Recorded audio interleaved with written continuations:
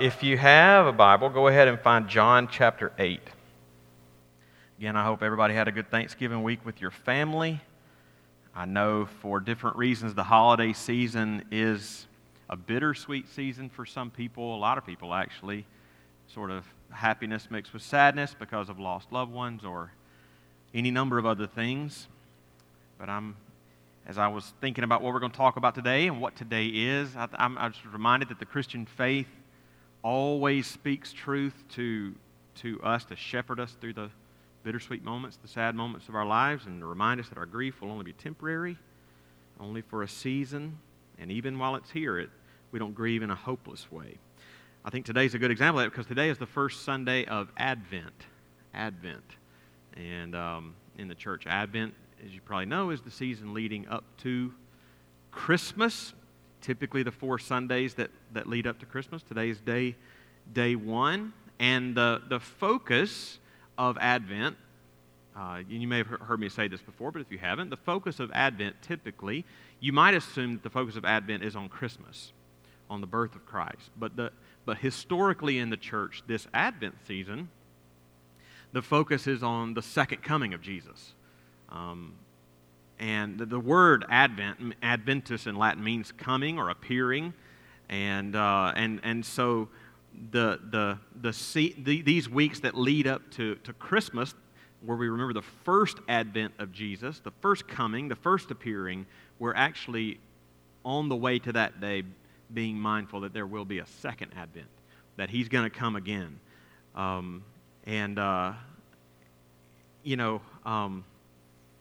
one of my favorite, I just think about. Oh, and I want to say this too.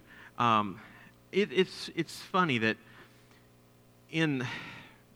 we're sort of in a low church tradition, Baptist. We're not we don't wear robes, and we don't have the candles and full on think about high churchy type things. But we do have our own mix of that, in that we think about Advent, we think about Christmas, then we think about Palm Sunday, and we think about Easter. Those are things that are on the church calendar.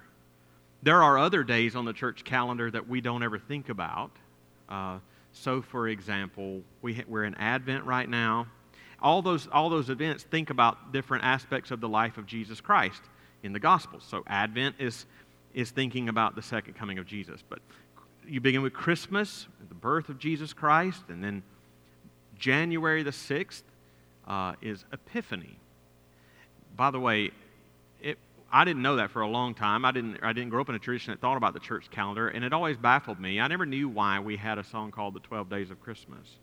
On the first day of Christmas, it's 12 days. I'm like, what do you mean 12 days? Well, from December 25th to January 6th is 12 days. So it's actually the Christmas season, not just Christmas Day, but Christmas season up to January 6th, which is Epiphany, which in the church calendar remembers the presentation of Jesus to the Gentiles and the visit of the wise men. Then after Epiphany, you go a long period of time in the year before you get to Lent, where Lent is remembering the life of Jesus lived for us and the suffering He went through, particularly distilled in the 40 days in the wilderness. Right? That's why it's 40 days. Leading up to Palm Sunday, and then Good Friday and His death for our sins, onto Easter, His resurrection. 40 days after that, in the church calendar, we have Ascension, where we remember, Ascension, where we remember that Jesus ascended back to the right hand of the Father. 10 days after that, Pentecost. And then you go this long period of time, about 5 months, where there is nothing on the calendar. It's called ordinary time. It's what we've been in for the last 5 months, which mirrors basically where the church is right now, in between the times. Jesus has done all these things. He has lived. He has died. He has risen again. He has ascended. He has poured out His Spirit. And we are in this in-between time now, walking in the power of the Spirit, waiting on the second coming, which is when you get to this point and you have Advent again, where you're thinking about the second coming. I think it would help us, and sometimes, even if we don't celebrate it officially as a church, in our minds, think about those types of days throughout the year, just to be reminded throughout the year, have whole seasons where we're reminded of what Jesus did for us in his life. Why not have a whole season where we're thinking about the second coming? Why not have a whole, not just one day, but 12 days thinking about the God-man coming and being born for our sins? Why not have 40 days where we think about the suffering that Jesus did, not just on the cross, but throughout his life for our sins? It would be good to have a whole, our physical calendar structured in such a way that we're as I heard it put one time, keep time in such a way that it helps you keep company with Jesus. You know, keep time in such a way that it helps you keep company with Jesus. Martin Luther even said that he loved the church calendar. It was a good way to catechize the children or to teach them the basics of the faith. You had these days where we think about the life of Christ. It was an easy way to teach children about the life of Jesus Christ. But anyway, here we are in Advent, and sort of we got Christmas trees up here. We're thinking about Christmas coming up. But let's not forget that this season is about the second coming. And we think that Jesus is coming. We know that Jesus is coming again. One of my favorite, I think I read this quote to you guys last year, but I think I'm going to make it an annual thing because I love the quote so much. Fleming Rutledge was a lady, a theologian who wrote a book on Advent a couple of years ago. And in that book, she's thinking about this fact that you have these weeks leading up to Christmas, which celebrates the first coming of Jesus, but in the weeks leading up to it, we're thinking about the second coming of Jesus. And she's saying, isn't that backwards? Shouldn't we think about the first coming leading up to a time where we think about the second coming instead of a second coming period leading up to the first coming? And she says, Advent is preeminently the season of the second coming. But does Advent run backwards? The moment is from the second coming to the first coming. Doesn't seem to make sense. The season begins with the last things and ends with the nativity in Bethlehem. Shouldn't it be the other way around? Not really. The rhythm of the church's seasons turns out, in this as in so many other ways, to be theologically profound. If we began with the nativity and then moved to the last judgment, we would be so softened up by that little baby in the manger that we wouldn't be able to take the second coming of Christ in power seriously. The solemnity and awe do not lie in the fact that the baby becomes the eternal judge.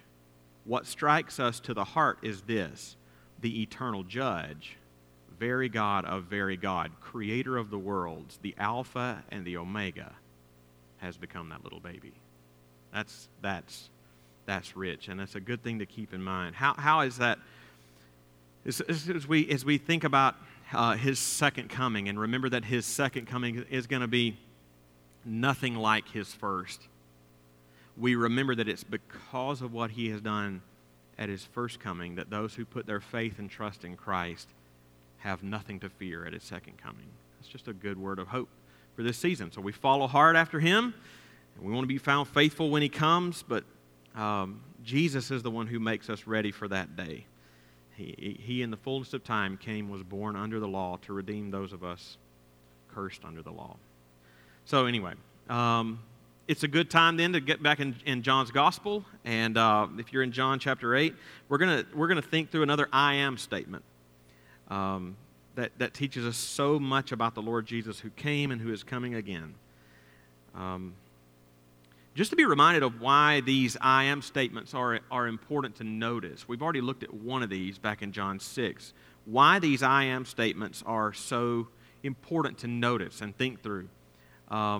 Their significance because and you probably already know this, but hear it again. It's the name by which God revealed himself to Moses in the burning bush in Exodus chapter 3. I am who I am. Remove your shoes. The place in which you're standing is holy ground. And it's significant because more than once, Jesus publicly took that name for himself.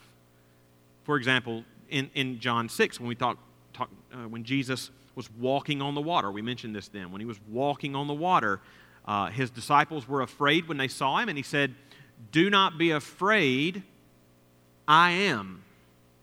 He didn't say, "I'm he." He's not just saying, don't worry, it's just me. Don't be afraid, I am. If he was just saying, it's just me, that wouldn't have given them any reason to not be freaked out by the fact that he was walking on the water. I know it's just you, but have you noticed what you're doing? No, when he said, don't be afraid, I am, that would have not only identified who he is, but then given the explanation as to how he was doing what he was doing. In revealing himself to his disciples and with that name, it is both comforting and explains the miracle. Or as we'll see later in John's gospel, when the soldiers come to arrest Jesus in John chapter 18, and Jesus asks them, who are you looking for? And they say, Jesus of Nazareth. And Jesus says, in your Bible it'll say, I am he. In the original language he said, I am. And when he said, I am, it says the soldiers drew back and fell to the ground. Roman soldiers didn't really have a habit of doing that, especially to an unarmed, lowly Jewish man. But it was involuntary in that case because Jesus wasn't merely a lowly Jew, but he was God standing before them. And he let it be known with the name that he took for himself, I am.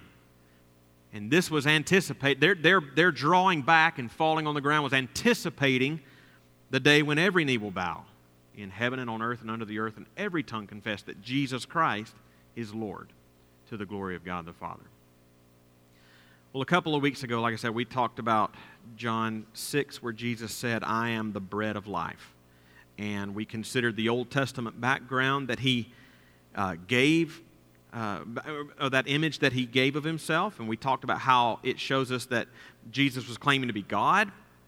And also that when he came, and he came to save us from death, he was doing it in a way that is filled out and given meaning by the provision of that manna in the Old Testament, which saved them from physical death. And not only to save us, but to satisfy us. We talked about how interesting it was in the image itself that the very first image that Jesus chose to take on for himself was bread.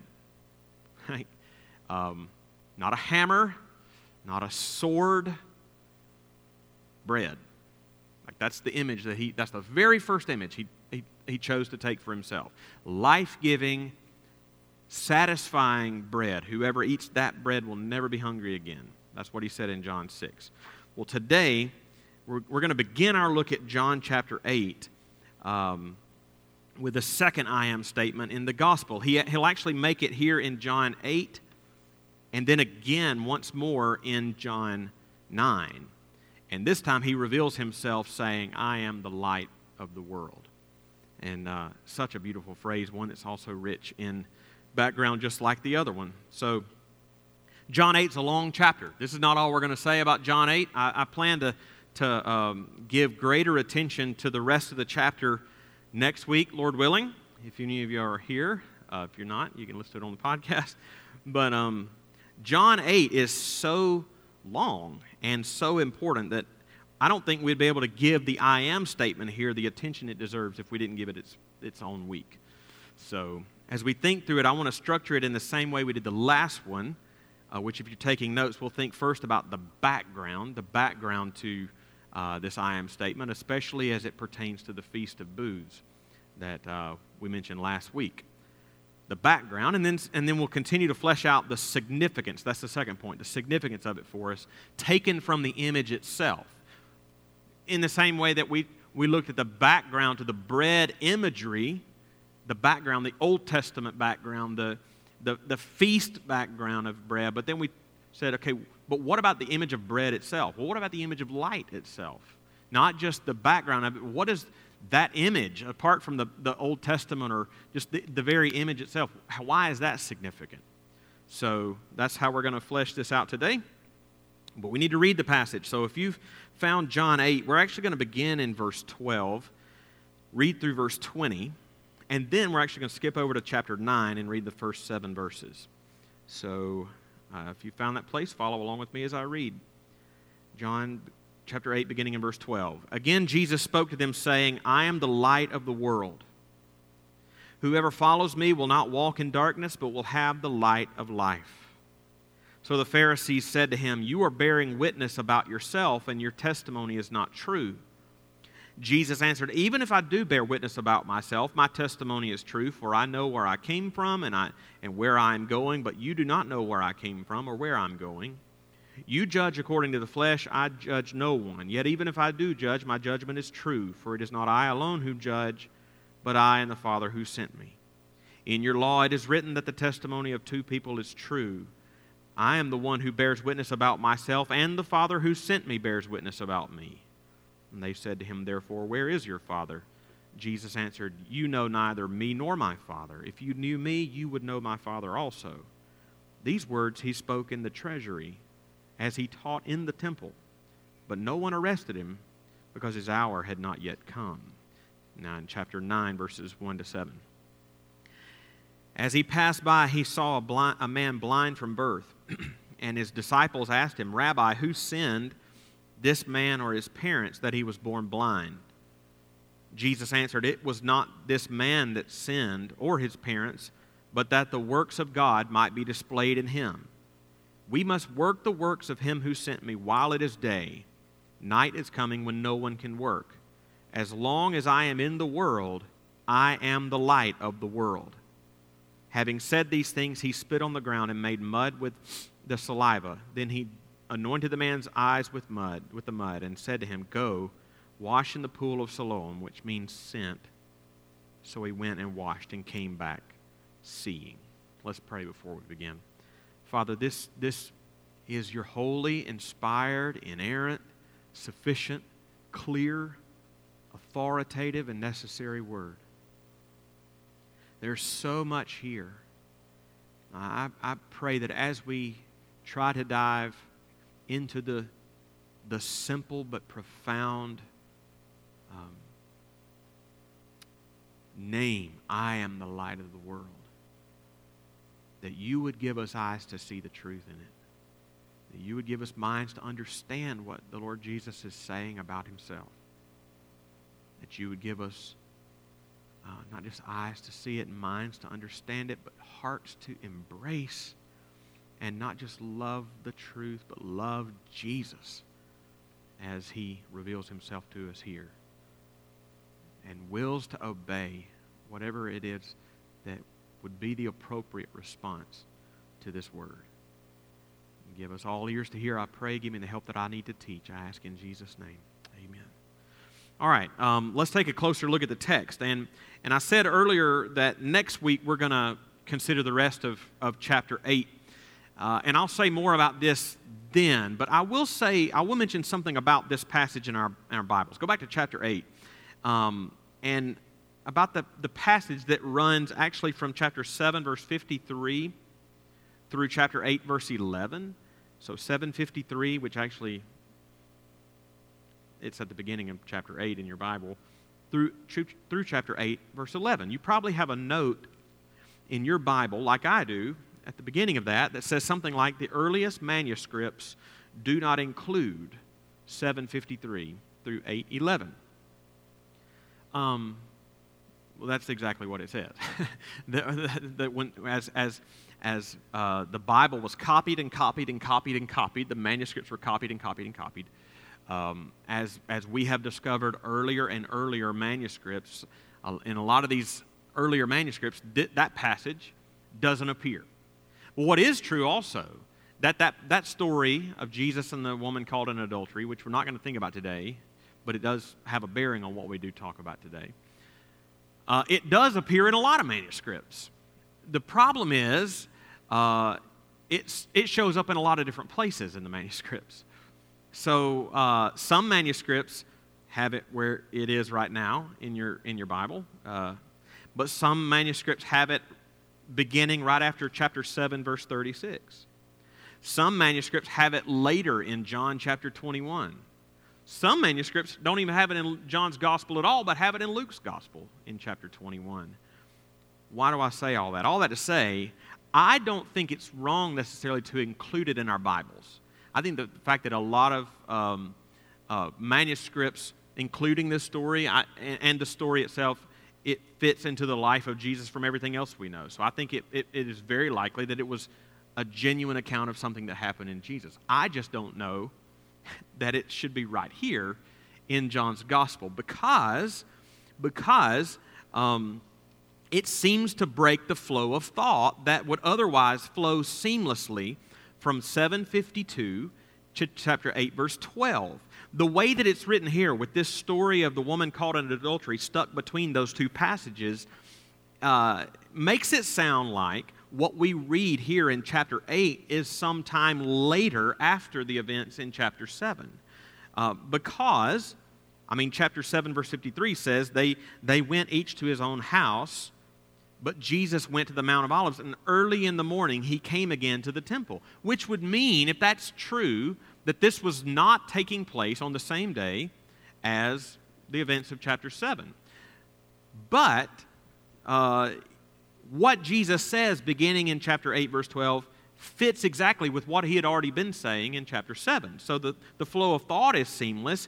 Also, the significance of what he says, I am the light of the world, has everything to do with when he's saying it. And it's not some day later when it would be after the feast, but it would be during the feast, as we're going to see.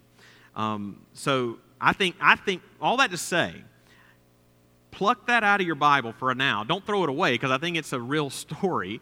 I don't know that this is the place to put it. So imagine that this is not here and that we're in the same chapter. We're flowing. We're in the same story that we just left in chapter 7. And in that light, let's think through some of the background of what Jesus says when he says, I'm the light of the world, because it's necessary to see the full meaning of it. As we think about the background to the I am statement that Jesus makes here, let's start with the Gospel of John as a whole. Because the imagery that Jesus uses here of light, I'm the light of the world, the imagery that Jesus uses has a little history for us already in John's Gospel.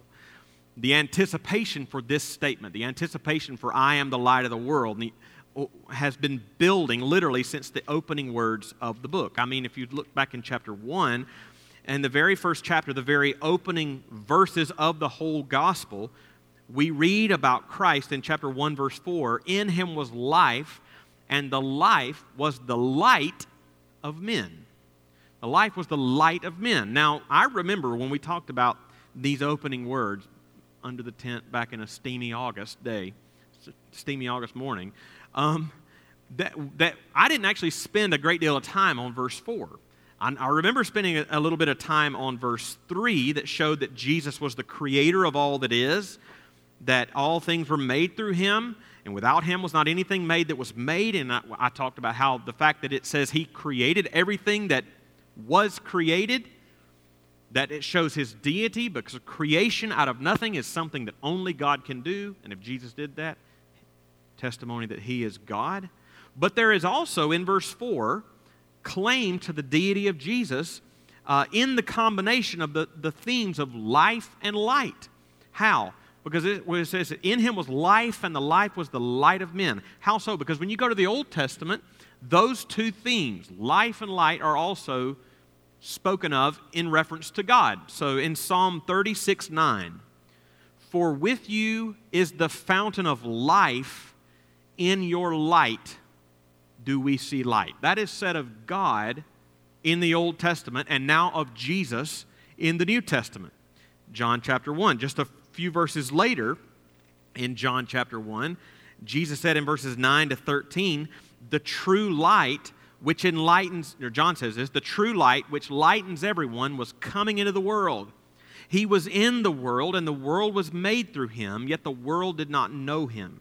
He came to his own, and his own people did not receive him, but to all who did receive him, who believed on his name, he gave the right to become children of God, who were born not of blood, nor the will of the flesh, or the will of man, but of God. Jesus is the true light coming into the world. Then, if you flip over to chapter 3, remember we came to John chapter 3, the most well-known chapter in John's Gospel, and right after probably the most well-known verse in the Bible, at least in the Gospel of John, that would be John 3:16, Jesus said in verses 19 to 21, and this is the judgment, the light has come into the world, and people love the darkness rather than the light, because their works were evil. For everyone who does wicked things hates the light and does not come to the light, lest his works should be exposed. But whoever does what is true comes to the light, so that it may be clearly seen that his works have been carried out in God. So there, in sort of a coded language, Jesus is referring to himself as light that has come into the world. And even more than that, the light that everyone will have to respond to, because the whole point here is light has come into the world. How have people responded to him? Right? He says judgment has come into the world when he says light has come into the world. So that theme, this theme about Jesus being the light, has been building in the Gospel of John since the very first chapter, the very opening words of the Gospel. And so if you were reading this whole Gospel like in one sitting, at one time, you might get to chapter 8 and read verse 12, where Jesus says, I am the light of the world, and sort of be unfazed by it.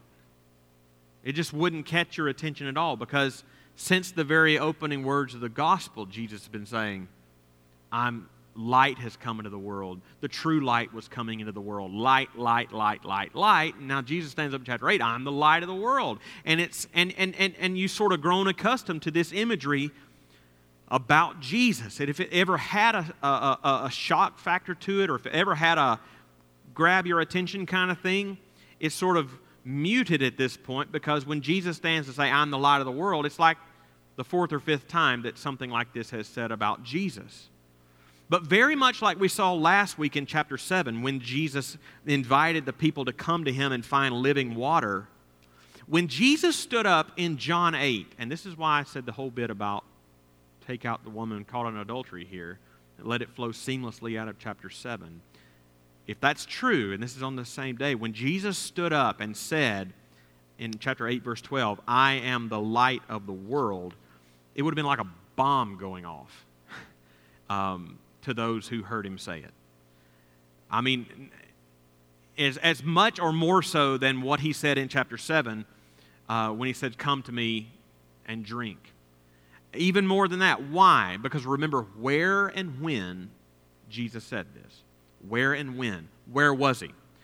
Where was he? Well, if you're looking in chapter 8, if you just skip down to verse 20, it tells you where Jesus was. These words he spoke in the treasury as he taught in the temple.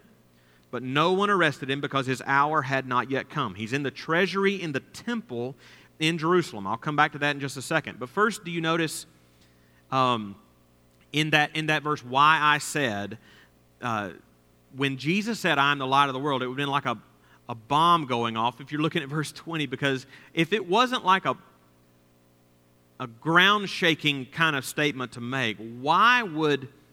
Isn't verse 20, it's not an odd way to end verse 20 if it wasn't that. Nobody arrested him. These words he said in the temple, but nobody arrested him because his hour, okay. I mean, what he said, though, when he said, I'm the light of the world, could have easily gotten him arrested by the Jewish authorities, the same ones who by the end of the chapter will want to stone him to death. Why could they have gotten him arrested for saying, I am the light of the world? Well, first, it's another I am statement. We've already seen how that's the divine name, and Jesus is again taking it for himself. Something he didn't do when he said, come to me and drink, and rivers of living water will flow out. He didn't use an I am statement there. He does here. But for another, remember when Jesus said it.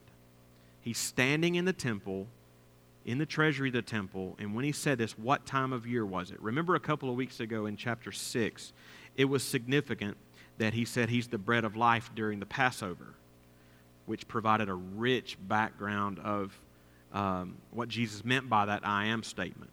And remember from last week in chapter 7, we read in verse 2 that it said that the Jews' feast of booths was at hand. So when Jesus stood up, if this is in the same story, basically, even though it's a different chapter, when Jesus stood up and said, I am the light of the world, he wasn't only in Jerusalem, but he was in the temple in Jerusalem, and not just at any time, but during the Jewish Feast of Booths, which is enormously significant, not just because all of the Jews would have been in Jerusalem for that feast, And so it would have had maximum impact, but more so because of what the Feast of Booths remembered and how they celebrated it, which was what? Recall what we said last Sunday, because I mentioned some of this last Sunday. The Feast of Booths of the Jews was remembering and celebrating how God miraculously provided for the people as they wandered for 40 years in the wilderness after the Exodus. And the Jewish Feast of Booths remembered two things specifically. And I just mentioned one of them last week. The first thing it remembered and celebrated, which we talked about last week, was God providing water for them out of the rock. 2 times in the Old Testament, they struck the rock and water gushed out for their thirst. And that was the background to Jesus saying, "If anyone thirsts, let him come to me and drink." As the Scripture has said, out of his heart will flow rivers of living water. Jesus is saying, when he said that, we talked about this last week, I am the fulfillment of what that water from the rock was pointing forward to. Paul says in 1 Corinthians 10 that the rock was Jesus, was an Old Testament picture of Christ. And he's saying that the water that flows from it is the salvation that he was coming to provide, but not like water that would satisfy for a little while, like in the wilderness, but water that would satisfy you forever. That was pictured during the Feast of Booths, like we said, when remember the priests would walk. I didn't mention this last week. They would walk in a procession down to the pool of Siloam, gather water, come back to the altar, and would pour out the water around the altar. And as they poured, the people would all recite together Isaiah 12:3. And Jesus was saying, as they poured that water, that's me. That's me, right? I am the fulfillment of what that Old Testament picture was just picturing. I'm the reality, right? When I'm sacrificed for your sins and you come to me for life and come to me for forgiveness, it will satisfy you. But the second thing that was remembered in the Feast of Booths, which I did not mention last week, is in the same time period of wilderness wandering, how God provided for them. What was the second way that God provided for them? He provided manna, which was chapter 6, water from the rock, chapter 7, but also through a pillar of cloud in the day and fire by night to lead them in the wandering. Pillar of cloud and fire, cloud by day, fire by night. And to remember this provision in the wilderness, the priests would light 4 huge candelabras in the temple courtyard. 4 huge candelabras at night that each had 4 different lamps on them. And so they would light these. 16 enormous lamps of light that would illuminate the whole courtyard of the temple. Some say it would light the whole city, but I don't know. But it had to be something incredible to see. It was probably pretty breathtaking to be in the temple at all, especially probably at night with these huge lights being lit, especially as you're remembering how God led the people of Israel in the wilderness by fire, a pillar of fire at night.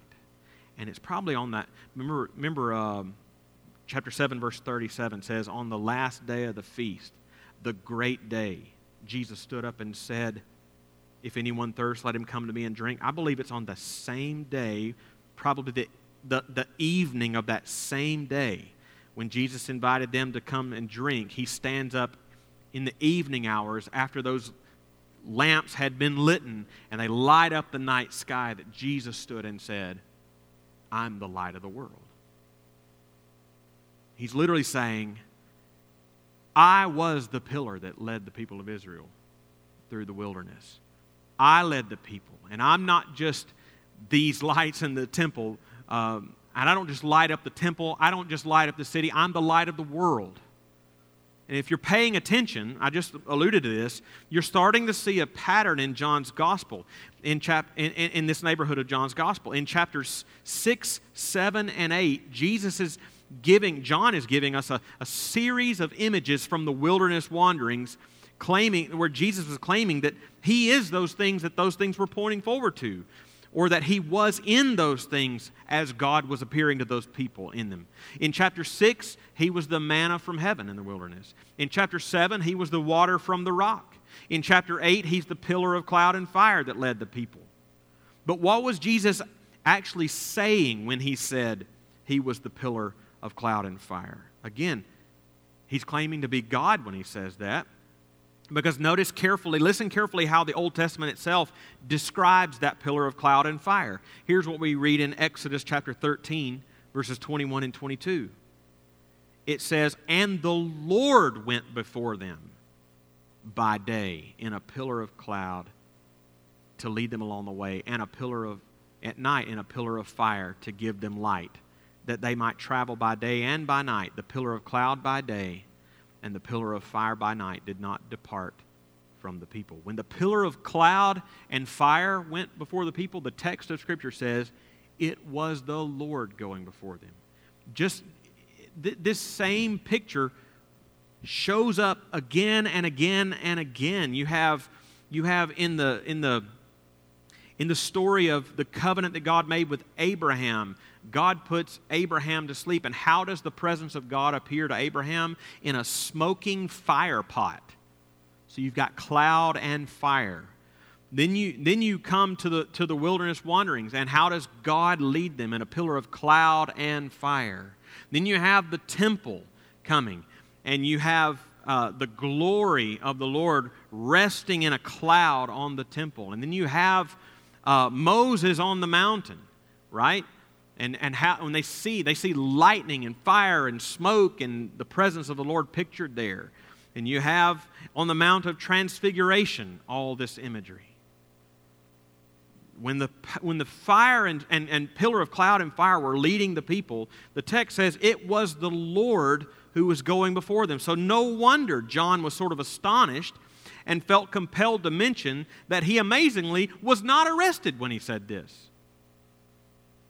In the verses that follow, which we'll consider next week, the Jewish leaders argue with him over his authority to say these kinds of things, and would by the end of the chapter quit arguing and try to stone him to death for blasphemy. But knowing that's the background of this statement, what's the significance of it?